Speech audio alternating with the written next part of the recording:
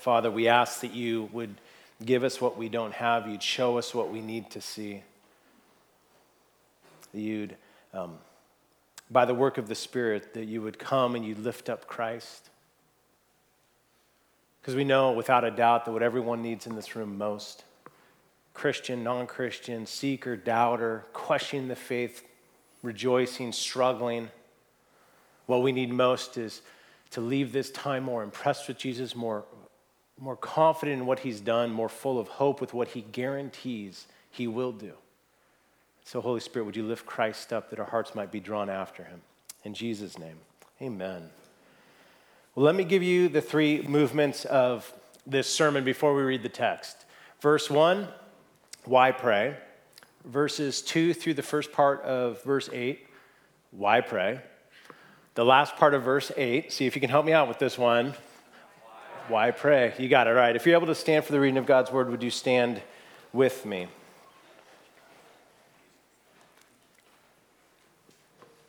This is God's holy, wonderful, hope-producing word. And he, speaking of Jesus, told them a parable to the effect that they ought always to pray and not lose heart. He said, in a certain city there was a judge who neither feared God nor respected man. And there was a widow in that city who kept coming to him and saying, give me justice against my adversary. For a while he refused, but afterwards he said to himself, though I neither fear God nor respect man, yet because this widow keeps bothering me, I will give her justice so that she will not beat me down by her continual coming. And the Lord said, hear what the unrighteous judge says. And will not God give justice to his elect who cry to him day and night? Will he delay long over them? I tell you, he will give justice to them speedily. Nevertheless, when the Son of Man comes, will he find faith on earth? Feel free to grab a seat. This is only, as far as I can tell, one of two times where Jesus says, here's the point of the story before he tells the story. Here's the point of the parable before he tells the parable. The next time actually happens in verse 9. We'll look at that, Lord willing, next week. The purpose is clear. Jesus' people ought always to pray and to not lose heart. We just unpack those quickly. To pray means to talk with God, to listen to God, to sit with God, to ruminate with God. It can be silent, it can be loud. In this text, it says to cry out. It can be emotional. It can be reasoned. It can be eloquent. It can be stumbling. It can be brief. It can be moaning. It can be everything. It can be sung. It's the book of Psalms are the hymnal of the Old Testament. It can be full of scripture, to pray God's word back to him in light of who he is. Maybe I could define prayer like this. It is personal communication and communion with God. It means to bring yourself intentionally and mindfully into his presence, whatever that looks like. And then this other phrase, so we're to do that and to not lose heart. To lose heart, it could mean to lose courage, to become discouraged. It can actually be translated to faint, to be overwhelmed by the circumstances in which you face that you just tap out. You know, some of us do that. We get really overwhelmed, and so we just go, I just got to take a nap. We ought to pray so that we do not lose heart. Now, a shift happened for me when I was studying this text. The basic principle of it, to pray and not lose heart, it's been clear for a long time. It's very clear from verse 1. But not the why. If you look at the context of Jesus' instruction in this parable, you begin to see the why. Does he say, in light of this, that's why you need to pray and to not lose heart. And the context is back in chapter 17. If you go back to chapter 17, the last half of it, starting about in verse 21, what Jesus is talking about is he says, the kingdom of heaven is at hand. But then he goes on and says, the Son of Man is going to go away. You're going to long for the days when Jesus was here. He's talking to people that saw him 2,000 years ago. He says, I'm going to go away. And then you're going to hear threats of war and rumors of war. And what's happening here is between these verses, Jesus is saying the kingdom of God has shown up. The reigning of righteousness and justice and wholeness is here. And yet it's not fully here. One day it's gonna be, because Jesus is gonna come back and he's gonna set up his kingdom, the thing that all of our hearts most long for at the end of the day. It started, but it's not yet brought to completion. The fancy phrase for this in the theological world is we are in a time of what's called inaugurated eschatology. That Christ has begun his kingdom. The last things have begun, but it's been inaugurated, and when Christ comes back, it will be consummated. We live right now in this time called the already, but the not yet. Already, God is showing up, and his kingdom is showing up, and there's beauty, and there's good, and there's rescue. But there's also assaults, and traumas, and frustrations at a global level, and in our own homes, and dorms, and sports teams, and workplaces. That is life in 2023. A real mixed bag world. You have a judge here who does not fear God or care about other people. You have a widow who has been wronged in some way, pleading for justice. And the focus of this parable is how do you navigate a mixed bag world that's beautiful and broken without losing heart? I would suggest to you verse 1 is not two separate things. It's causal, it's connected. We ought always to pray so that we don't lose heart. That's the punchline that Jesus is putting over the banner of this parable. And how does that work? Well, when you pray, you're personally and consciously putting yourself in the presence of God. And when we do that, that can begin to change everything. I asked Katie and Emma, if you're in my home and I'm sermon prepping, you're typically going to get asked questions, so I have stories and illustrations. So I asked them, I said, hey, Emma and Katie, help me understand how to illustrate this idea that when we pray and we go before God, it helps us to not get discouraged. And Katie said this. She says, the first thing I think of is like when our kids were younger, and in the middle of the night, they would have a bad dream or they get scared, and they would come into our room and they would tug on the edge of the bed, and you'd kind of wake up, and you would just, without even really saying anything, you kind of just put your arm down, and you'd pull them in, and we'd put them between us, and you could just hear them just exhale and rest. Or when they would get injured, and you would grab them and you'd pick them up and you'd hold them near, and the chatter and the crying would kind of just subside. And Emma, her response was very helpful. She goes, I'm not the one to ask. I typically don't share until the very last minute after I've already worried, fretted, and stressed about it. Anyone else feel seen? I love both those answers because together they perfectly illustrate the purpose and emphasis of this parable. Someone said, I don't know who said it, but worry is praying to yourself.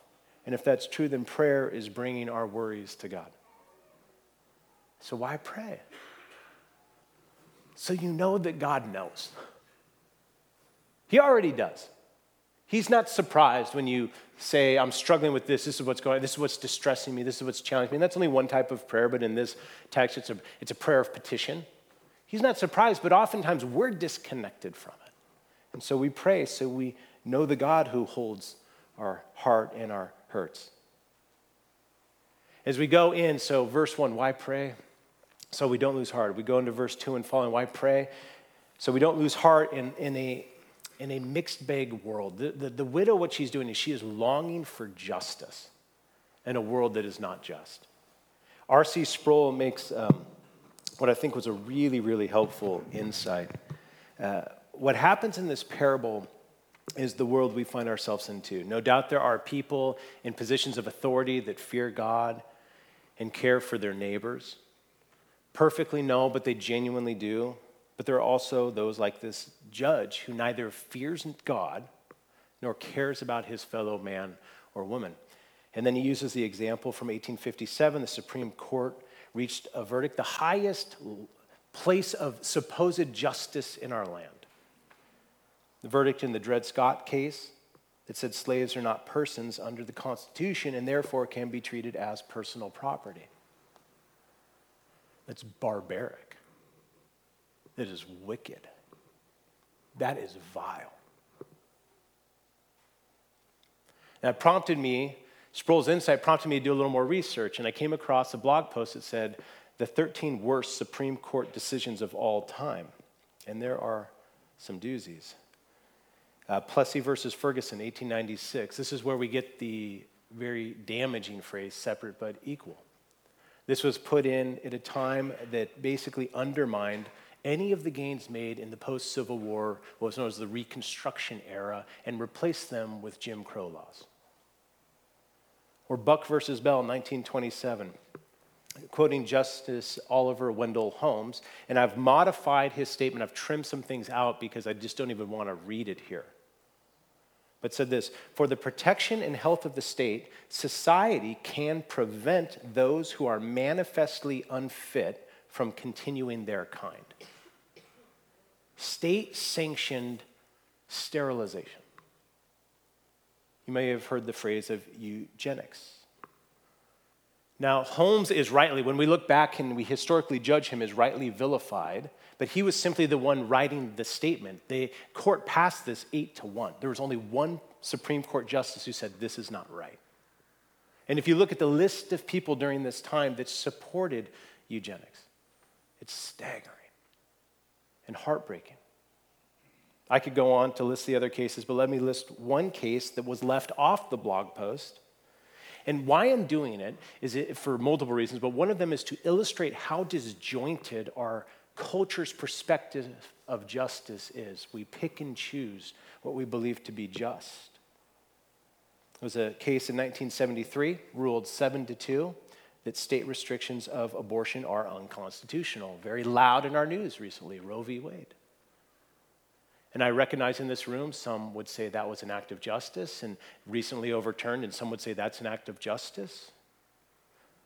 We live in a world where those in positions of authority, including ourselves as parents, as teachers, as leaders, as bosses, as friends that people look up to, that sometimes steward it well and sometimes don't, and it fractures the world. This parable is about persistent prayer so we don't look at a world of justice and injustice and do two things, give up or join it.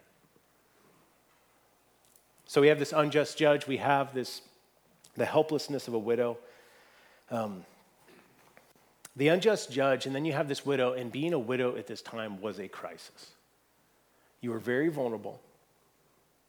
You were basically utterly dependent upon either what was left to you or the people around you that could provide for you. There's no easy way to actually go and support oneself. And this widow has been taken advantage of. And the only thing she can do is to come to this judge and petition him. She's helpless. When Katie and myself and then two of our kids were flying to China to go and adopt our daughter Lily, we were flying out of Vancouver. There's a huge storm, and so we didn't get to leave Vancouver. Our plane was delayed maybe 3 hours or so, which meant by the time we landed in Beijing on our way to Guangzhou, our plane had already left. And so now we're in Beijing, in the Beijing airport, which is massive. This thing is enormous. We're in this airport. It's before Google Translate, and we didn't learn any language before we went, so we have no way of communicating. We're in the middle of this gigantic airport that's just this cavernous, empty shell because all the planes have left, and we don't know what we're supposed to do. And at the time, I think Owen might have been 2, Emma was probably 5. And we're going, okay, what do? We don't know how to get down to Guangzhou, which is hours away on an airplane. What do we do? Well, at some point in this experience, we're like holding our tickets. We're like going to people who look like they might know how to help, and we're holding our tickets, and there's obviously a pretty significant language barrier, and then somehow we found ourselves in a white shuttle. So somehow we got out of the airport, and we were told to get in a shuttle. So we get in a shuttle, and we're sitting in a shuttle, and it drives away from the airport, and then all of a sudden, we're in the middle of nowhere. We're on some what felt like side roads. Everything's dark. And I remember looking over at Katie and say, this might be it. We might die. And which is probably not the most faith-inducing statement for a husband to make at that point. We definitely didn't tell our kids what I said. So anyway, we didn't die. I'm here. So we didn't die. We ended up at a hotel. So I guess and when we got to the hotel, there was somebody who spoke English, and so we were able to interact. And they said, "You're you've been rebooked on a flight tomorrow at this time. You're in this room. Here's some food over here.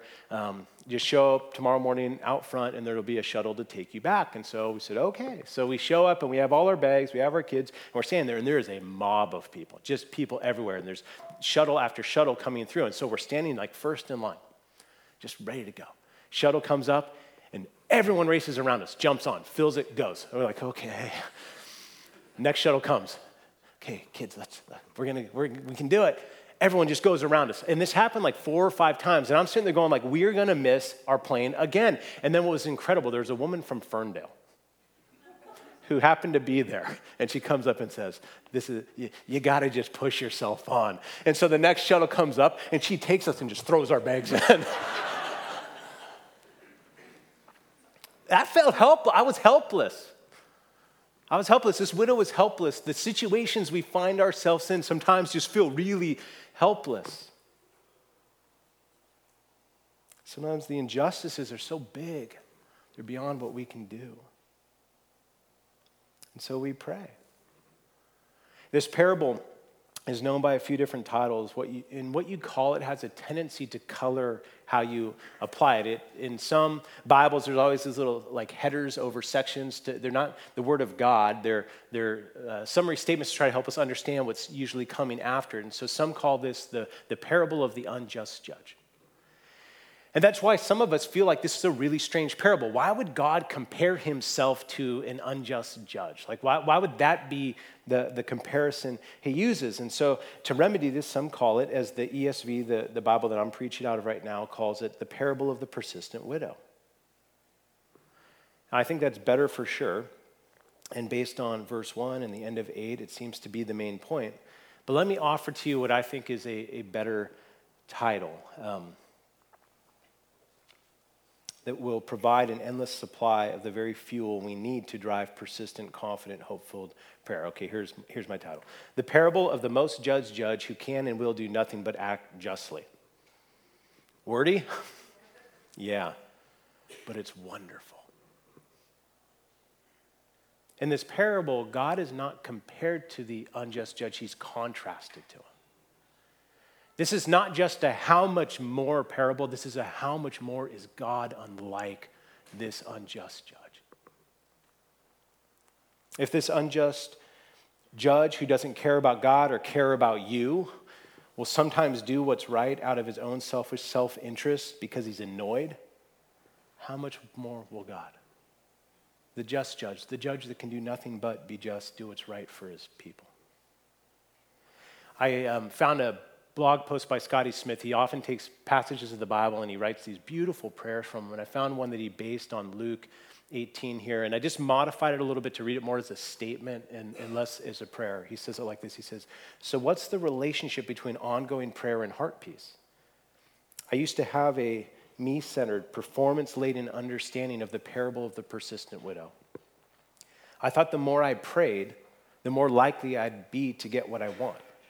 Prayer was a means of earning, not a gift for resting.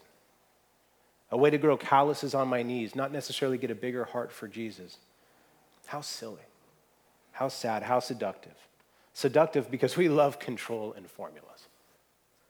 But praise Jesus that this parable isn't about the widow who never gives up, but about the judge who always does everything right on his schedule, by his grace, for our good. Does prayer change things? Absolutely. It changes me, it changes us. First and foremost, prayer is a means of getting more of Jesus, coming more fully alive to who he is and every good thing we have in him.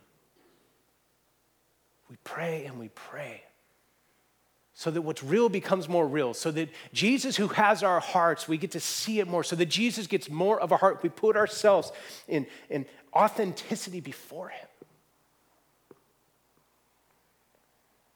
You know, the contrast in this parable isn't just the judge and God. There's also a contrast of the widow and then what God calls his people in this text, this beautiful word, elect.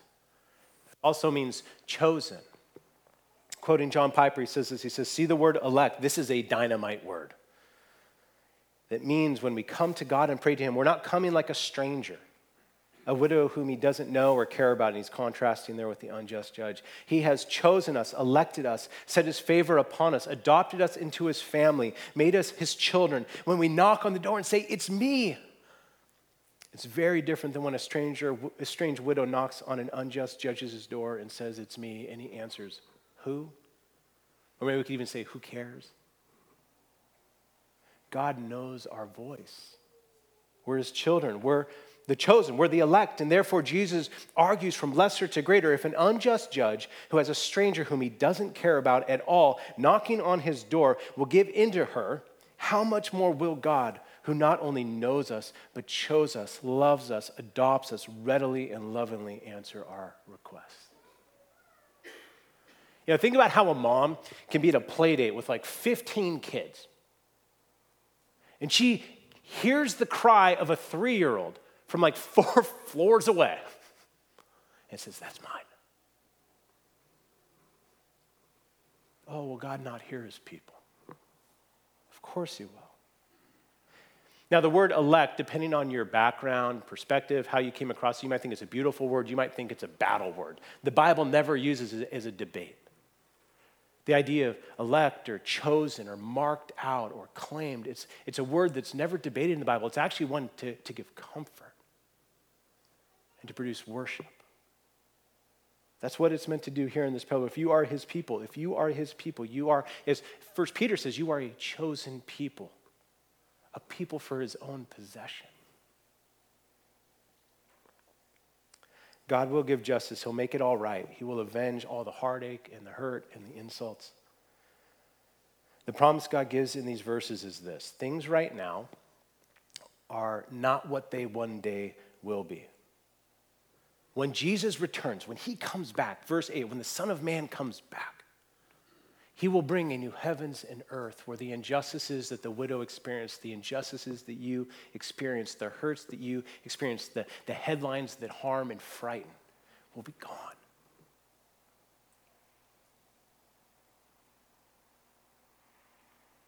In The Lord of the Rings, this epic retelling of good and evil, J.R. Tolkien, he tells this story of a powerful ring that kind of corrupts the human heart and condenses all of the evil and empowers, and it just wreaks havoc in this land called Middle Earth. And the story of the Lord of the Rings are a number of hobbits that go on this journey, this fellowship of the ring, along with men and all sorts of elves, and they go on this ring, and there's 2 hobbits that become the primary bearers of the ring, Frodo and his friend Sam. And after the very final battle, after everything, after these incredible battles of so much sacrifice, after an epic journey of so much challenge, they finally take this ring of power and they throw it into the lava in this place called Mount Doom. And it's a symbol that, the evil ring has now been destroyed, but there's this really wonderful scene that happens between Sam and then a wizard named Gandalf. After evil is vanquished, after the ring is destroyed, and after this perilous journey is done, Sam asks this question to Gandalf. He says, "Is everything sad going to come untrue?" Picking up on that line, Michael Kruger says this: "This statement is quite profound because it is different than asking whether good things are going to come true. Rather, it is asking whether sad things are going to come untrue.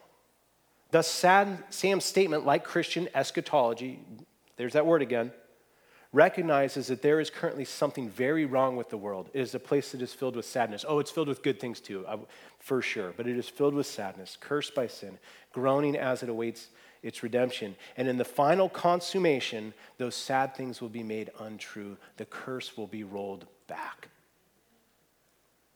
and the world will be changed."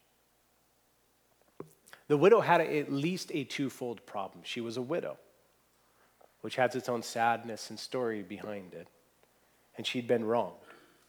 But one day, every sad thing will be made untrue. See, that's the hope of every Christian.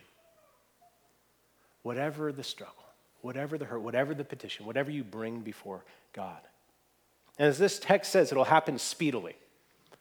Now that feels like a real dissonant note when it says he's going to give justice to his elect who cry out to him day and night, and we have this parable of a persistent one. That feels like, where's that word coming from? The word speedily, it can be understood in this way: surprisingly or instantly. It's saying right now we live in this already but not yet world, this world of mixed bag, of patchwork of righteousness and unrighteousness, but one day in the blink of an eye, it's going to change. When Christ returns, it's not going to be an unfolding process that's going to take a lot of effort on your end. It will take no effort on your end. You will simply receive it as Christ brings a new kingdom. Lord of the Rings, again, Gandalf, at the beginning of the story, the wizard is coming in on a horse-drawn carriage, and his friend Frodo is standing on the side, and he makes this little statement to him. He says, "Gandalf, you're late." And Gandalf says this: "A wizard is never late, nor is he early. He arrives precisely when he means to." King Jesus is not late, and he will not be early, but he will arrive precisely when it is best. See, we get to hold that in the midst of the hurts and the struggles and the worries and the wondering right now. Why pray and keep praying so you don't lose heart? How should we pray? I'm not going to do much on this. I'll just tell you the text gives us one way of doing that, to cry out day and night. Just to bring your real self regularly into the presence of God, the God who loves you. Why pray so we don't lose heart? Why pray? Because it makes more real what will be most real, which helps us not lose heart. And then we come to the end of verse 8. Why pray? And this statement of when the Son of Man returns, will he find faith on earth? Why pray? So when Jesus returns, we still have faith because we haven't lost heart. Michael Horton, in his wonderful article, "Faith is not wishful thinking, it's defiance." I love that line. Faith is not wishful thinking, it's defiance. And in that article, he traces a story of Abraham, who's known as the father of God's people in the Bible. And he traces this promise that God gives to Abraham and Sarah way back. He gives it to Abraham way back in Genesis chapter 12, 12th book or 12th chapter of the Bible, way back in the beginning. He says, "I'm going to make you a great nation." But there's a problem. Sarah, his wife, is barren. She cannot conceive and have children. And so we lay out this story. She can't have kids, but God comes to Abraham when he's 99 years old and says, "This time next year you'll have a son." And this is how Romans 4:17 and 20 talks about this scenario. "As it is written, I have made you the father of many nations. And the presence of the God in whom he believed, who gave life to the dead and calls into existence the things that do not exist, in hope he believed against hope, that he should become the father of many nations, as he has been told, so shall your offspring be. He did not weaken in faith when he considered his own body, which was as good as dead, since he was about 100 years old." The older I get, the less I like that verse.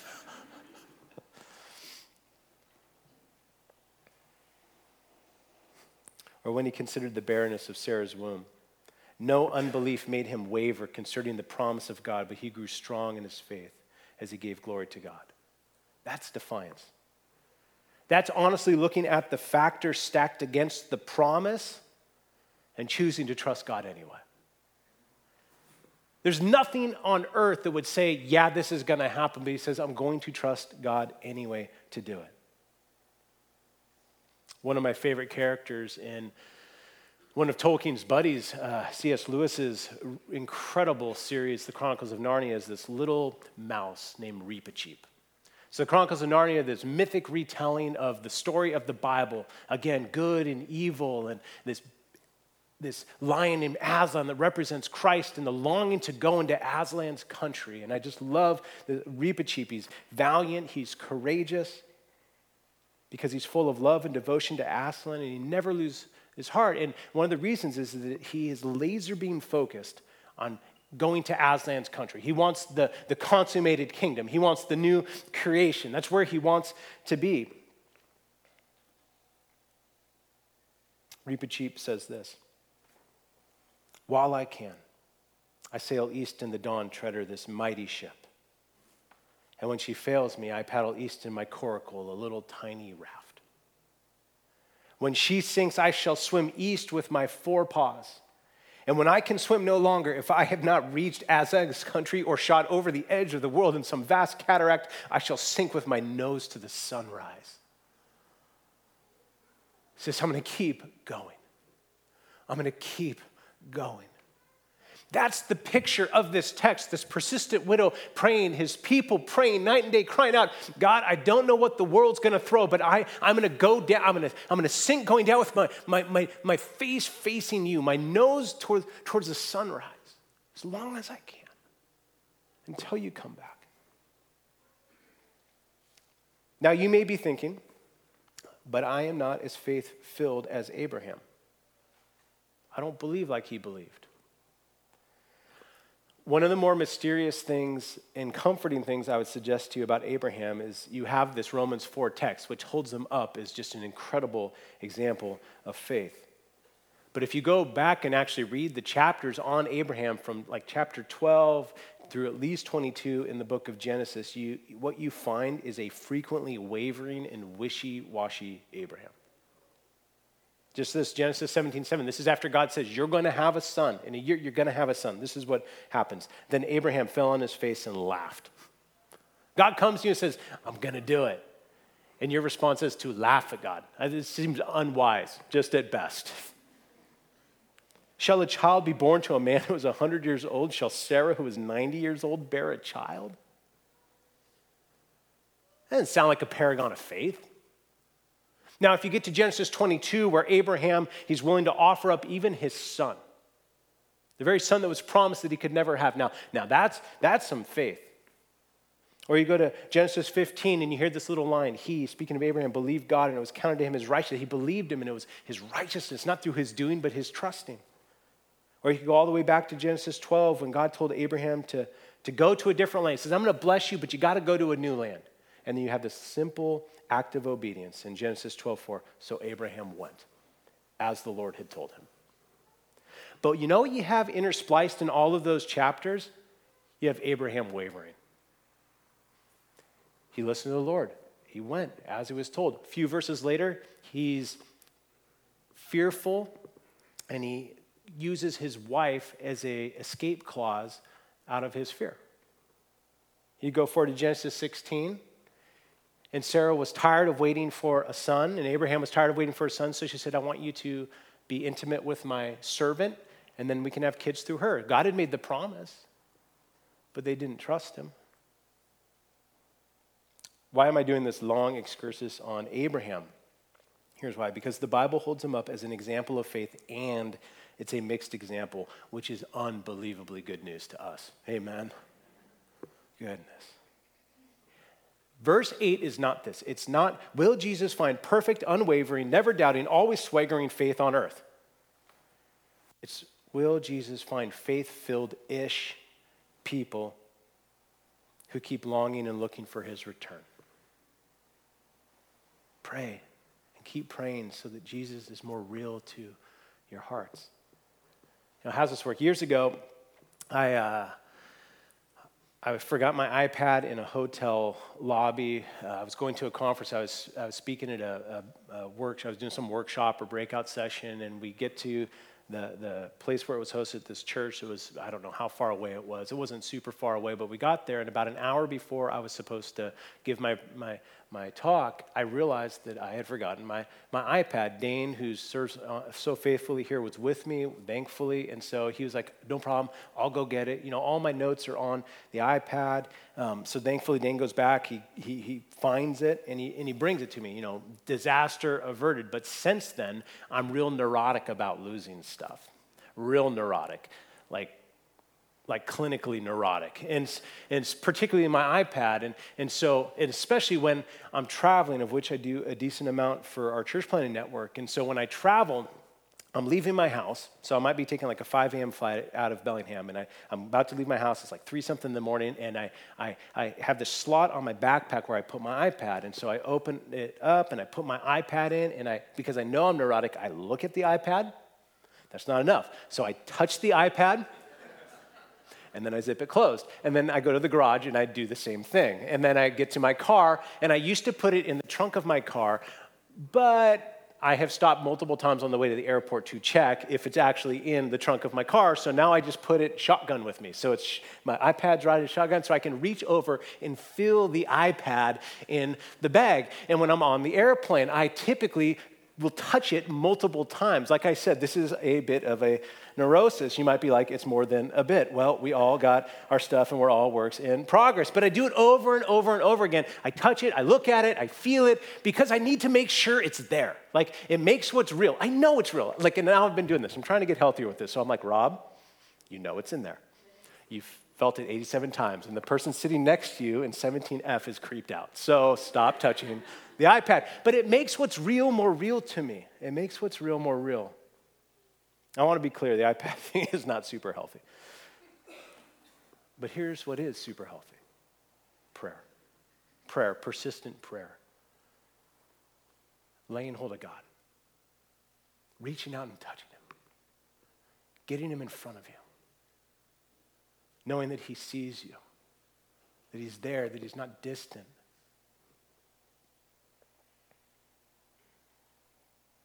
I'm going to give you a guarantee, okay? I don't do this often in sermons. I'm going to give you a bona fide guarantee. Bring your real self regularly to God for the next 50 years. Now, if it doesn't work, come back and tell me I'm wrong. I'll probably be dead. But feel free. 50 years, you can come and curse my grave. 50 years, bring your real self regularly to God and see if it doesn't help tune your heart towards hope. I don't want to be flip. I know there's complicated aspects to this. I know there's all sorts of ways that you've tried, and I've tried. But we bring our real selves to the real God and see him tune our hearts. I promise it'll work. Actually, I think Jesus in this text is saying he promises that it'll work. Let me go back to a line, and I'll end with this from Scotty Smith. This parable isn't about the widow who never gives up, but about the judge who always does everything right on his schedule, by his grace, for our good. I was thinking about, like, what's the loudest declaration of that just judge who by grace acts for our good? It can be no other than the giving of his very own son, Jesus. Here's what's stunning. If we're honest, we don't just live in a mixed bag world, we're mixed bag people.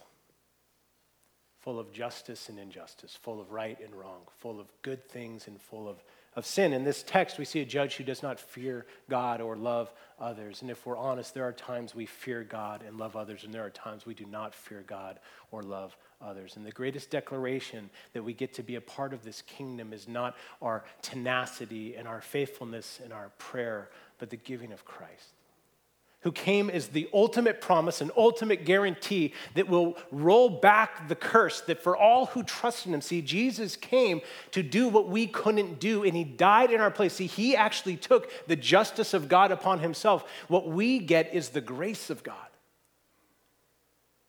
What we get is the very mercy of God. What we get is not like the widow who was wronged and she gets to have a rightful complaint. We don't have a rightful complaint against God, and yet God still said Jesus will take the justice so that you can have grace. So you let that infiltrate our imaginations and influence our prayers. This beautiful word, elect, that Christ chose it. He chose you. The great shepherd came to claim and lay hold of his sheep, to give of his life that they might find new life. This parable is not about wearing God down through endless prayer. It's about endless prayer, so the truth of who God is and what God has done in Christ. And all God promises to do in Christ is made more real to us as we live in this mixed bag world as mixed bag people, waiting for Jesus to come and make all the sad things untrue. Why pray and keep praying? So the hope found in Christ becomes even more real to us. Let's pray. Heavenly Father, Holy Spirit, would you come and make these truths sing to us? God, we bring a variety of things before you. Oh, the principle of just persistent prayer is a good one, but in the context here, it becomes a really great one. We readily confess there are things far beyond our abilities, but nothing is too hard for you. Grant us the ability to not lose hope now. To not lose hope for the spouse we've been praying for 42 years. To not lose hope for the brutalities that we might see in our culture being addressed. To not lose hope for the fracture in a marriage being mended. To not lose hope for the future of our kids and what happens to them. To not lose hope in the provision of our daily bread if we've been really struggling, God. To not lose hope, Father, for the insults that we've taken that one day they will be dealt with. To not lose hope, God, as we think globally about our brothers and sisters all over the planet who are mistreated for the name of Christ. To know that one day, Jesus, you will come to deal with all of it, and you're going to do it speedily. Help us to pray and to keep on praying so we don't lose hope. In Jesus' name, amen. Amen.